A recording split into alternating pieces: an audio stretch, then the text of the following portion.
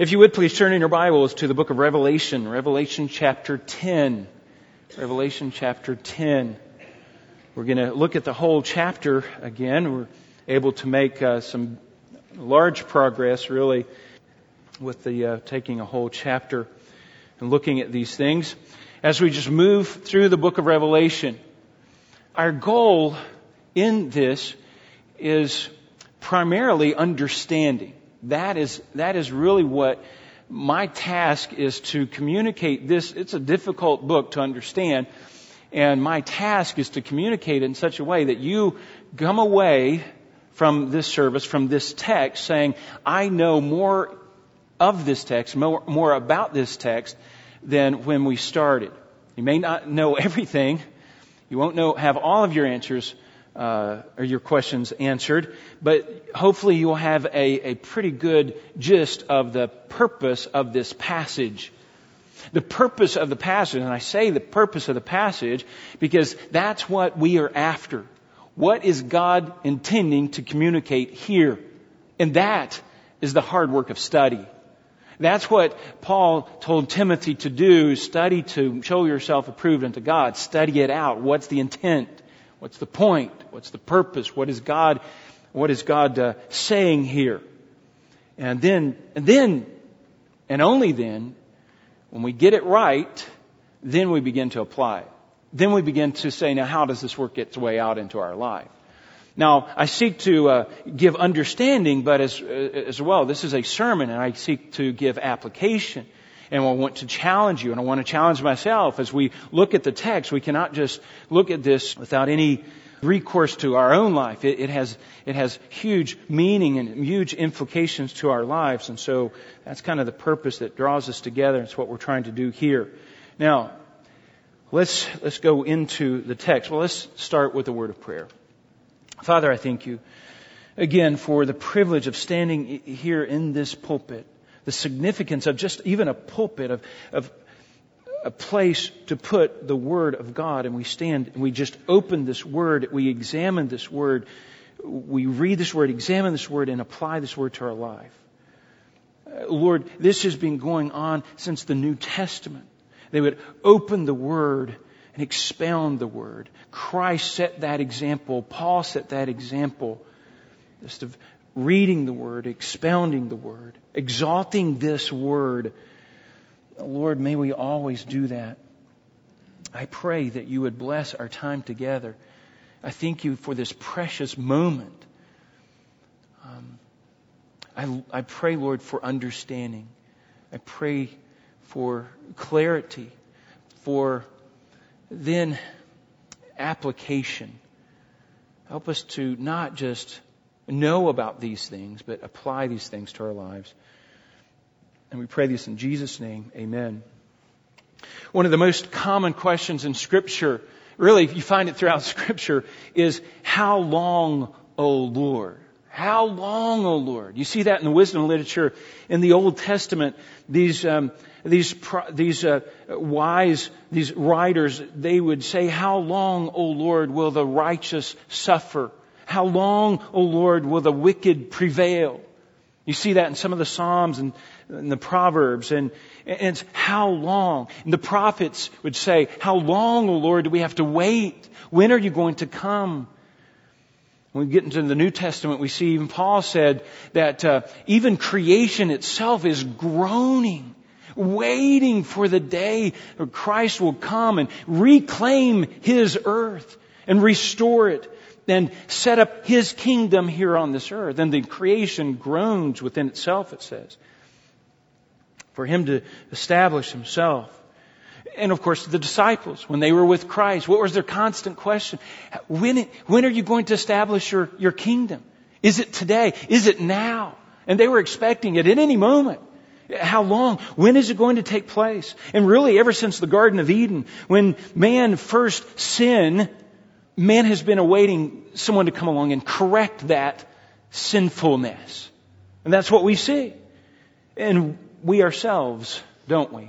We groan within ourselves. We anticipate. We wait. We say, Lord, how long? When are you going to come? When are you going to rescue us out of this? And that's the cry really of our own heart. And we just await Christ's return. And we know He said that He would return. He is going to come back. And we know that He will keep that promise. And we await that. But you know what? Christ Himself, even Christ Himself said, I don't even know the day. I don't know when I'm going to return. I don't know the day or the hour, but only the Father knows that. Remember when He said that? Only the Father knows that. He relinquished that information. He's going to trust His Father on that. And so He says, I don't even know. But He said, I will give you some signs. I know what's going to lead up to that day. And in Matthew 24, you don't have to turn there. We're not going to look at that. He gave us some signs, He said. Some things that will, some miracles and some things from heaven we can look at that shows here's what's going to take place. And He said it resembles a mother giving birth. There's going to be like birth pains. There's going to be judgments. There's going to be pain on this earth, and it's going to be very intense. And the intention, it's going to be more intense as time goes along, and just like a birth. It's like a birth. And then right before the baby's born, it's just so intense. And all of a sudden, then you have a baby. And that's the same way it's going to be. And that's what we're seeing played out really in the book of Revelation. This 7-year period of time of tribulation that leads up and with intense judgment and frequency. And then all of a sudden, Christ will return. There will be relief. And we've seen that. We've seen the first wave, the 3 waves. First of all, the seal judgments. And we've looked at those. Now we're looking at the trumpet judgments. And then we'll look at the bowl judgments. And there's waves of judgment that's going to come along. Just like waves of pain. Been with your wives, you've seen that. Those waves of pain. That's a good analogy that Christ gives us. And He says, no, look, this is a good sign. Now what's interesting to me, between the 6th and the 7th seal, and the 6th and the 7th trumpet, and the 6th and the 7th bowl judgments, the ones that we see here in the book of Revelation, between the 6th and the 7th, there's always an interlude. There's always this time where it seems like the judgments get just so intense, so harsh. It's as though the camera just swings and turns their attention to something else, just for a brief time. Just kind of a little interlude. It's as though it gets so intense, you can't stand it. Just step back and take a breather a little bit to get our attention off of something else. And that's what's happening in the chapter 10 here. You need to understand that. And it's a timely interlude. We need this. And John needed this. He needed to step back and he needed to process what he is seeing, process the implications of what's going on here. He is not to just be a journalist that is just using a lens or maybe a pen. It's just observing these things, writing these things down objectively and just communicating that too. No, he is a real person. He is a real life, a soul, and he has to process what he's seeing. What he is seeing is so profound, so harsh, and he has to process it. Now, let me pull this together a little bit. Here's what I want you to see in this passage. The return of Christ, for us, the return of Christ is the end of this waiting game that we have. And we're looking forward to that. We're excited about Christ's return. But it is the beginning of judgment. It's the beginning of judgment for the unbeliever. There's a bittersweetness to this. When we look forward to this return of Christ, Christ is going to return. That is the sweet. That is excitement. That is going to be great. But at the same time, it's the beginning of an eternity without Christ for so many people. And that's sobering. That's sobering. Now I want you to look at this. There's 3 things that this passage is divided up into 3 little sections here that I want you to see. First of all, you have the description. Now God sends this angel as a distraction, to kind of pull John in and let him help him process this. This angel comes, God sends, and we see the description of this angel. This angel takes an oath, the oath of this angel, and then we'll look at John's participation. John's pulled into this vision himself. Look at verse 1. And we'll look at a description of this angel.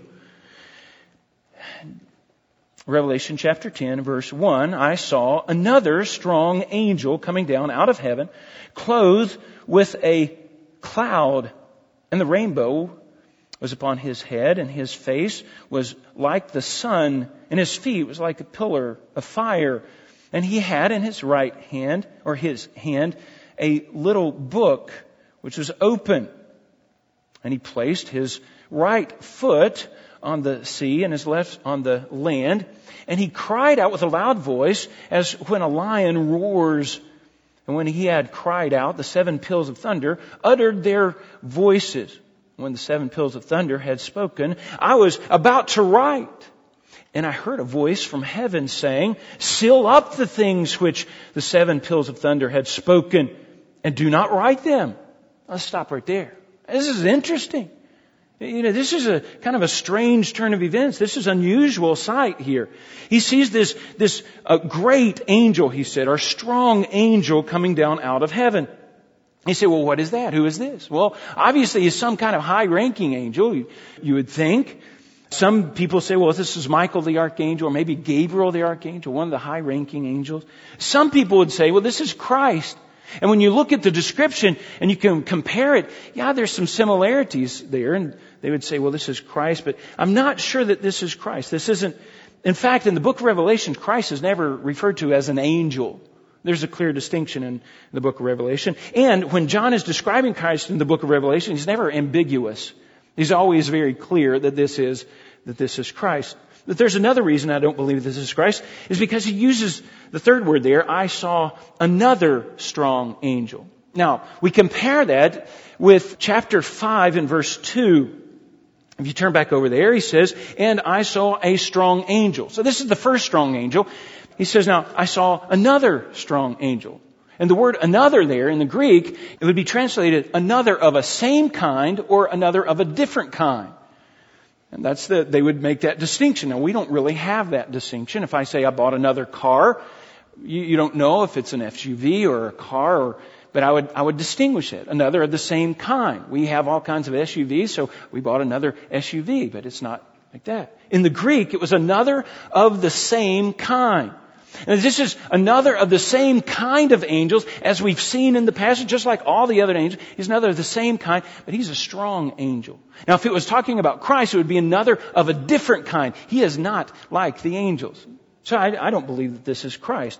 Now, the description is pretty clear here, and it's very much seems to be representing God and the voice of God. But look at the description. He's clothed with a cloud. A cloud. In Scripture, many times clouds are associated with judgment and lightning and thunder and this horrific scene of judgment, and that's kind of where we find ourselves, right? In the throes of judgment. He's coming down. He has this cloud on, and then he has a rainbow over his head, and you're kind of reminded of the covenant, that God is a covenant-keeping God. He keeps His covenant. And you remember the rainbow, the last time we saw a rainbow that's mentioned in Scripture, there was another judgment, right? A judgment that God brought upon the earth, the flood, and He covenanted with man that He would not flood the earth anymore. And so what you see is this combination of judgment, but tempered with mercy. In fact, that's what else you see here. His face was shining like the sun. His feet was like a pillar of fire. Now, if you look at your front of your bulletin, we found a picture that tries to depict some of this. The fire on the feet was a little hard to see, but it might be there. But you kind of get the idea. This is a strong, powerful, intimidating angel. And he's kind of representing judgment and tempered with mercy a little bit. But he has a little book in his hand. You say, well, what's the little book? Well, this is the main focus of the whole book of Revelation, isn't it? Early on, we see, if you look back, chapter 5, who had the book first? Well, chapter 5, verse 1, he says, I saw the right hand whom sat on the throne, the book. Now, the word is biblion, and it's just a scroll, essentially. And this scroll was held by God. It was then Christ came and He took it out of His hand. Now, what is this book? This book is I'd say this is the same book. And it's a little book. It's made smaller, and you'll see why in a little bit. This is a little book, but this is the book that Christ took and He broke the seals. And so now it's open. This is an open book, and that's how you see it described. A little book which was open. Now it was opened by Christ. If you look at verse 8, He says, take the book which is open. It's described as being open. And this is the book that Christ opened Himself. I believe that this is the same book. Now it's smaller in size for a purpose, and you'll see that in just a minute. What is this book? Well, this book is the title deed to the earth. This book has a description in it of what Christ is going to do when He comes and reclaims the earth as His possession. It is His. It's His inheritance. And someday He will come and reclaim that. And it's primarily talks about judgment and how He's going to purify and purge the earth. That's what you see. That's this little book. Now, so this angel has this book, and he's standing. So apparently he's a big angel. 1 foot on the sea, 1 foot on the land. He has a huge voice. He speaks, and his voice comes out, and he says, as if a lion. Now, I've been to zoos before. There was at a zoo one time, and this just a strange thing. I was looking at one of the exhibits, and I didn't realize how close I was to the lion cage, the lion exhibit. And I was just looking over here, and all of a sudden the lion just roared. And I don't know if you've ever heard that, but the fierceness of that deep roar, I mean, it could just shake your inside. It's terrifying. It's terrifying. An impressive roar. And I heard that. And it left an impression on John. This loud roar, thunderous roar. In fact, he calls it peals of thunder. Then out of those peals of thunder, these were words that were written. Words that were written. Because John was getting ready to write them down. He's getting ready to write these words down. He's a good correspondent.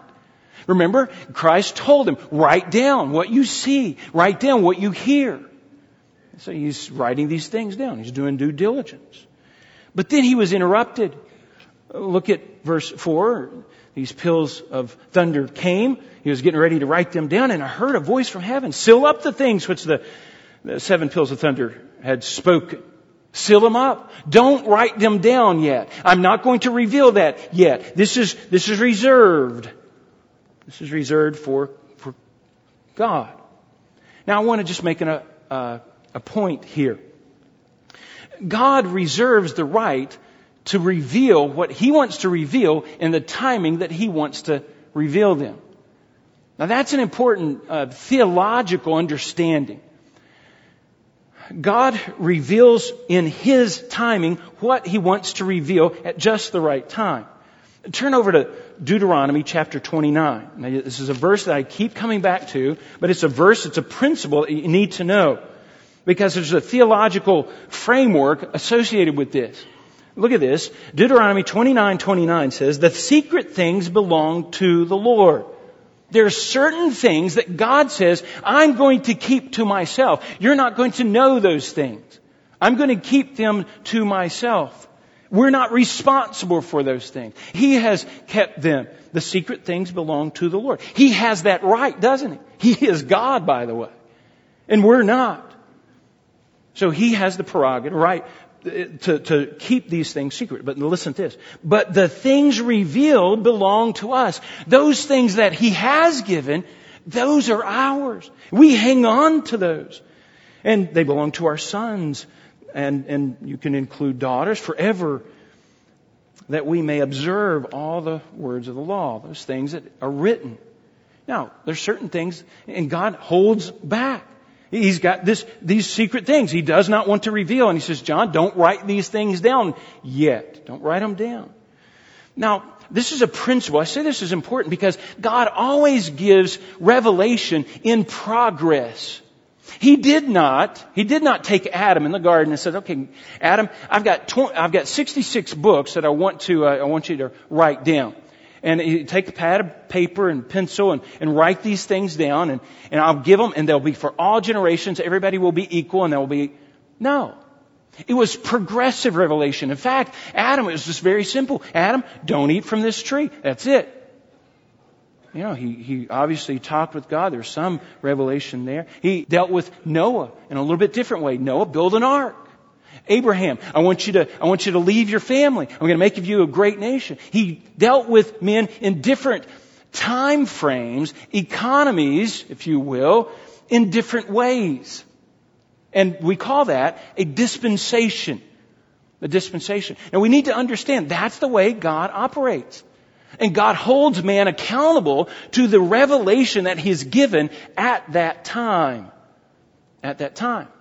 So I'm a dispensationalist. Now you can take this doctrine way too far, completely begin to read dispensationalism into Scripture, and we have to be very careful about that. But God gives His revelation at certain times, at His prerogative, and He holds man accountable. Now there's a few applications that I want to make from that. First of all, when God holds back, He's kept secret, then that makes what He has revealed more precious to us, doesn't it?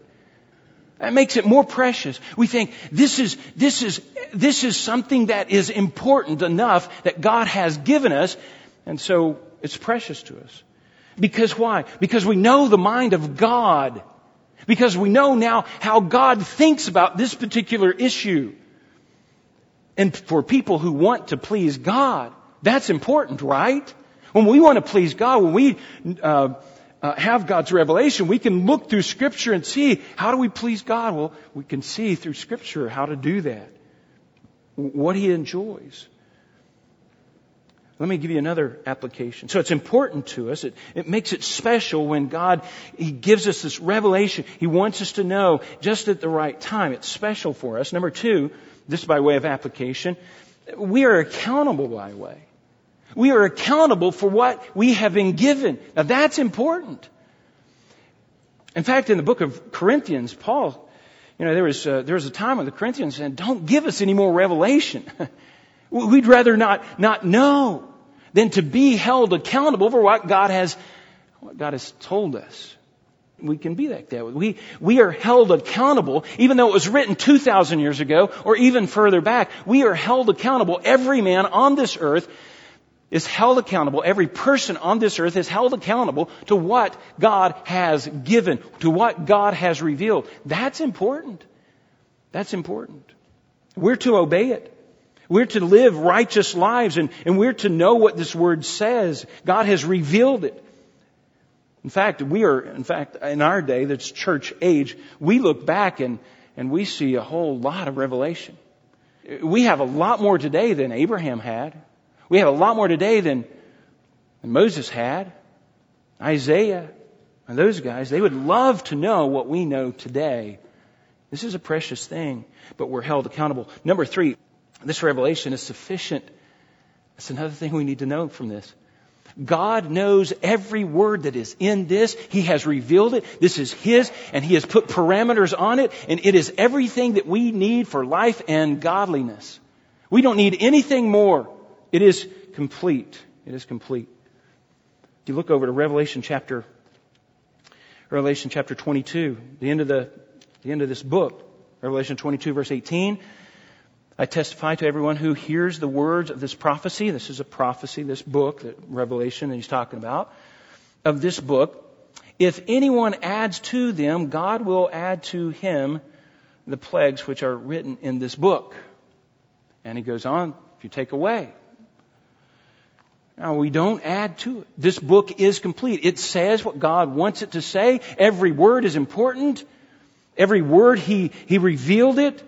And it is for us, and we are held accountable to it. That's sobering things.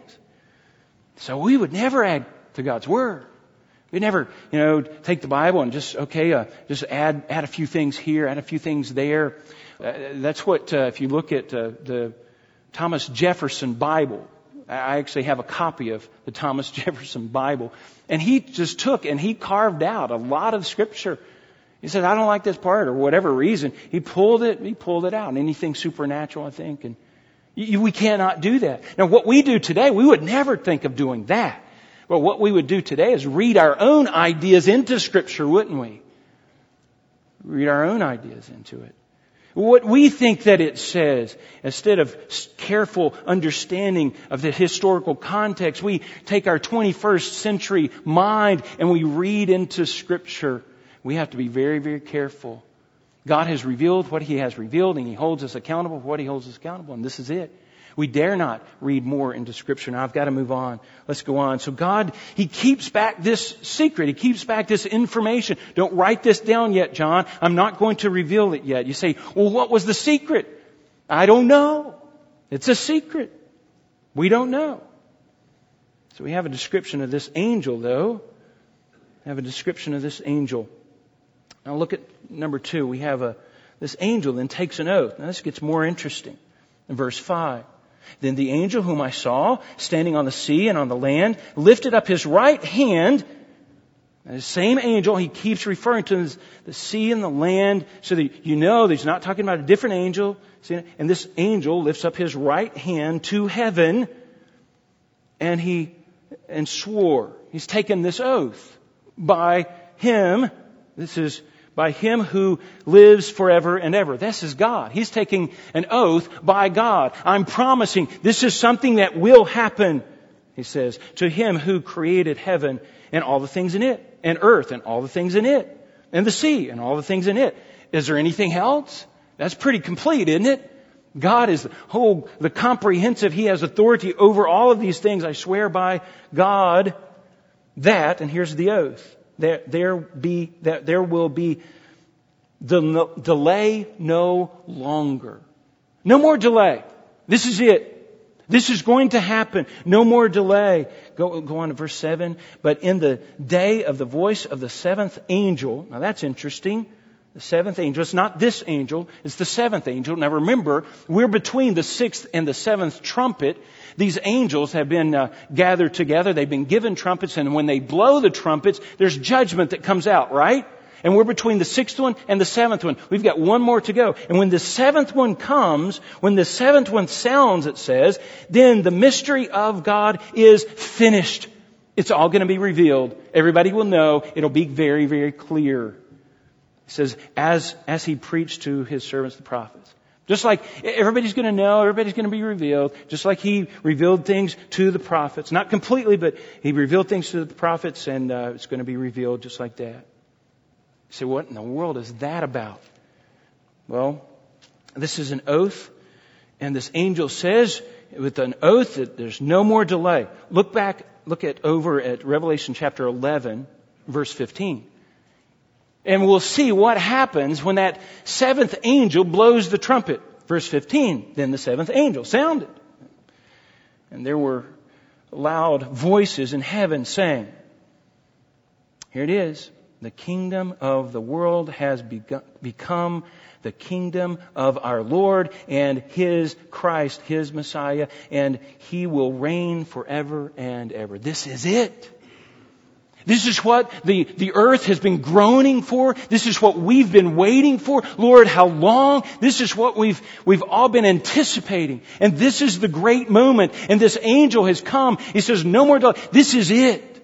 When this seventh trumpet sounds, here's what's going to happen. Everything's going to be revealed. If you look back, everything's going to be revealed. Christ is going to come, and there's going to be a consummation, pulling together of all the end. Everything's going to come to an end.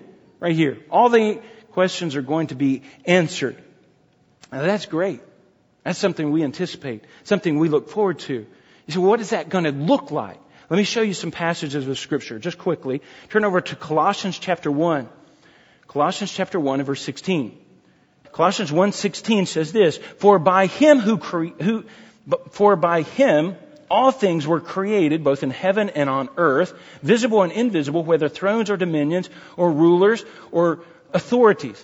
That's the good angels and the bad angels. All the creation, all the physical creation we see and all the invisible creation that we don't see that God created. All things have been created through Him and what?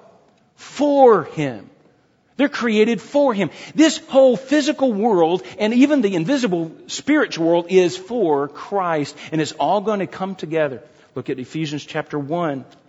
Ephesians chapter 1 and verse 10. Ephesians 1:10 says, with a view. Now, Start with verse 9. And He made known to us the mystery of His will. He's let us know some of these things beforehand. The mystery of His will, according to His kind intentions, which He purposed in Him, that's Christ, with a view to an administration suitable for the fullness of time. This administration, what is that? This economy, this time frame of the fullness of time. That's the end, how things are going to wrap up, the end of time. Suitable for the fullness of time.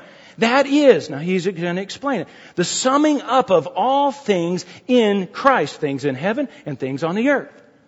One of these days, Christ is going to come and He's going to wrap it all up. And it's going to be all about Him. This all belongs to Him. This is His inheritance. And someday He's going to come and claim it. Things in heaven, things on the earth, and it's all going to come to a conclusion. Philippians chapter 2 and verse 9. Philippians chapter 2 and verse 9. Here's what's going to happen to us people while we're here on earth. When Christ comes and reclaims this, here's a better vision of what's going on.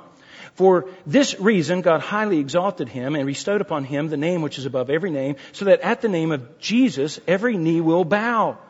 So all the people, every knee, all the people will bow, of those who are in heaven and on earth and under the earth. That includes everybody. There's no escaping this. And that every tongue will confess that Jesus Christ is Lord. Everything is going to come together and they're going to revolve around one single person, and that is Jesus Christ. He is the hero of all of history. He is the Redeemer. He is the Redeemer of the story of history. Let me show you one other passage. 1 Corinthians chapter 15. 1 Corinthians chapter 15 and verse 20. But now Christ has been raised from the dead, the first fruits of those who have fallen asleep. Skip down to verse 23. But each in his own order. Christ the first fruits. He is preeminent.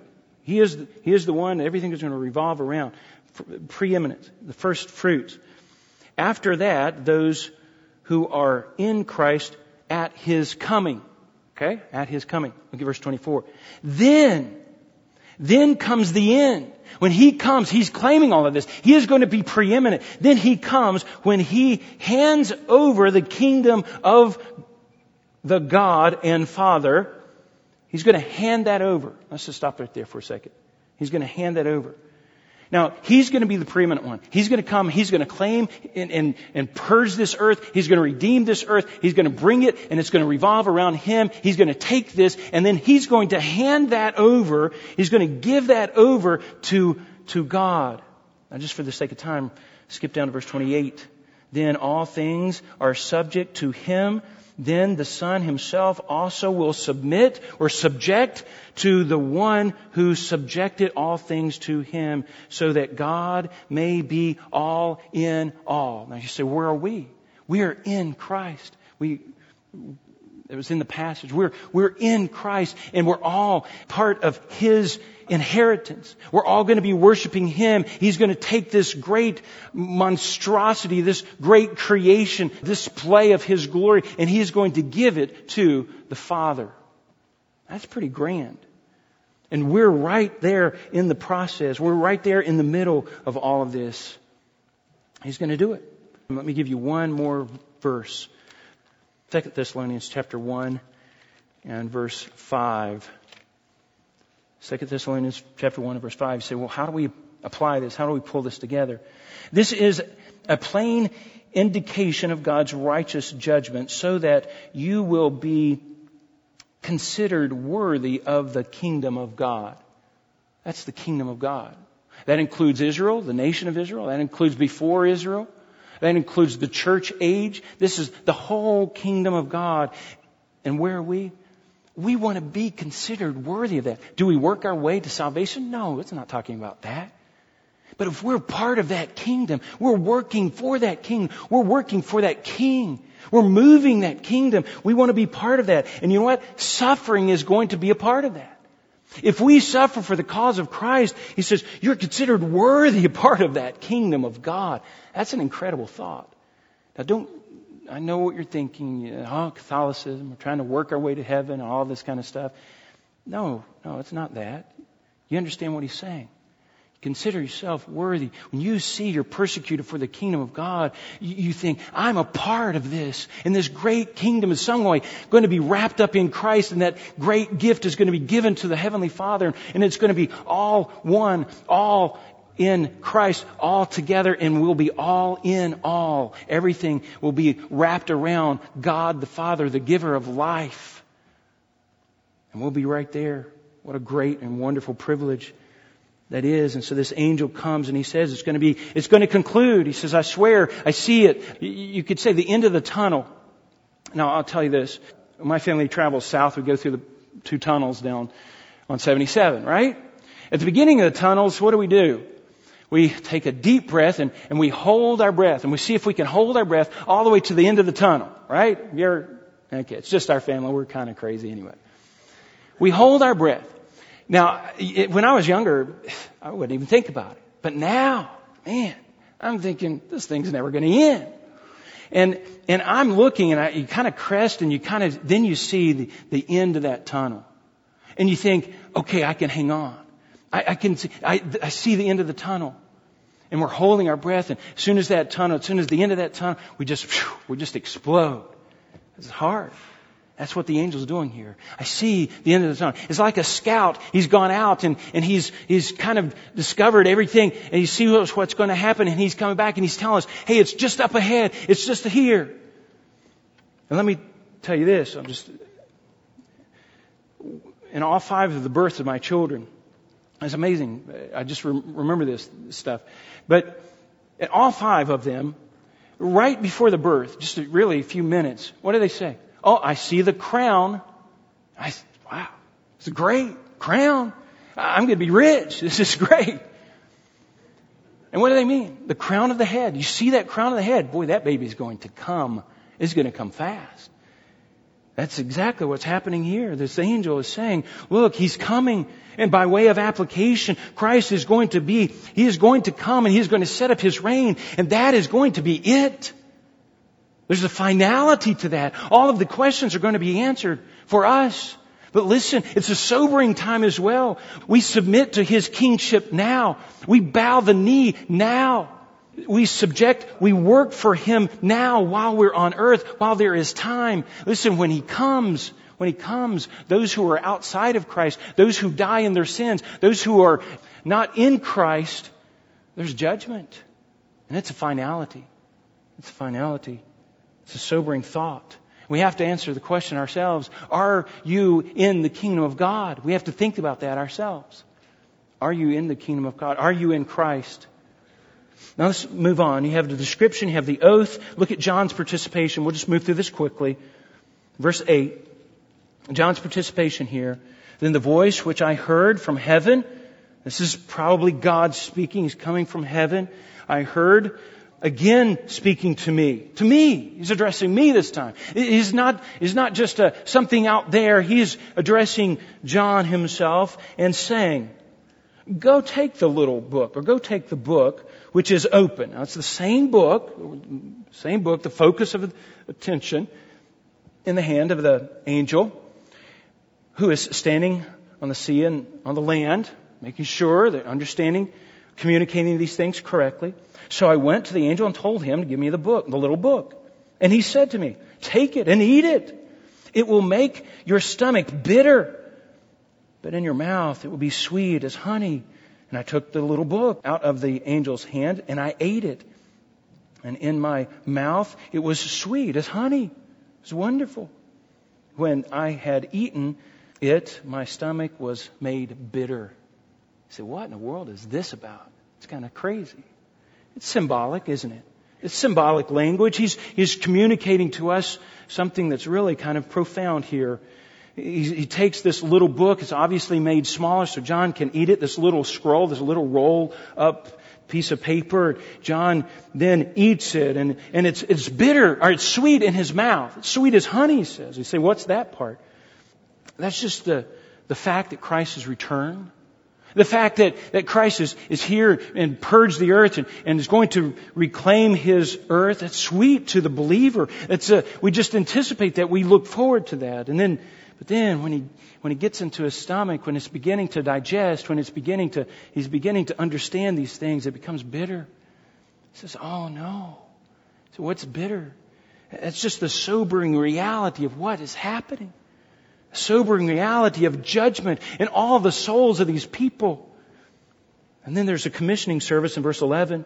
And then they said to me, you must prophesy. Now John, he's on the island of Patmos. He's 90 some years old. He's been exiled and he's been recommissioned. He recommissioned back into the ministry. John, I'm not finished with you yet. I want you to prophesy. He's talking about this book. But the word prophesy also can mean preach in a general sense. Proclaim these things again concerning many people and nations and tongues and kings. John, you got to get back out there. You got to do something, John. So John was pulled into this vision. I'm going to wrap this up. He's pulled into this vision. And John is not just a casual observer. It's very easy for John to just write these things down. And Christ says, no, I don't want you to write. I want you to just stop for a second. I want you to digest this. I want you to digest what you're seeing. And he takes this book and listen, by the way, that's where we come in. John is writing to who? The 7 churches. He's writing to us.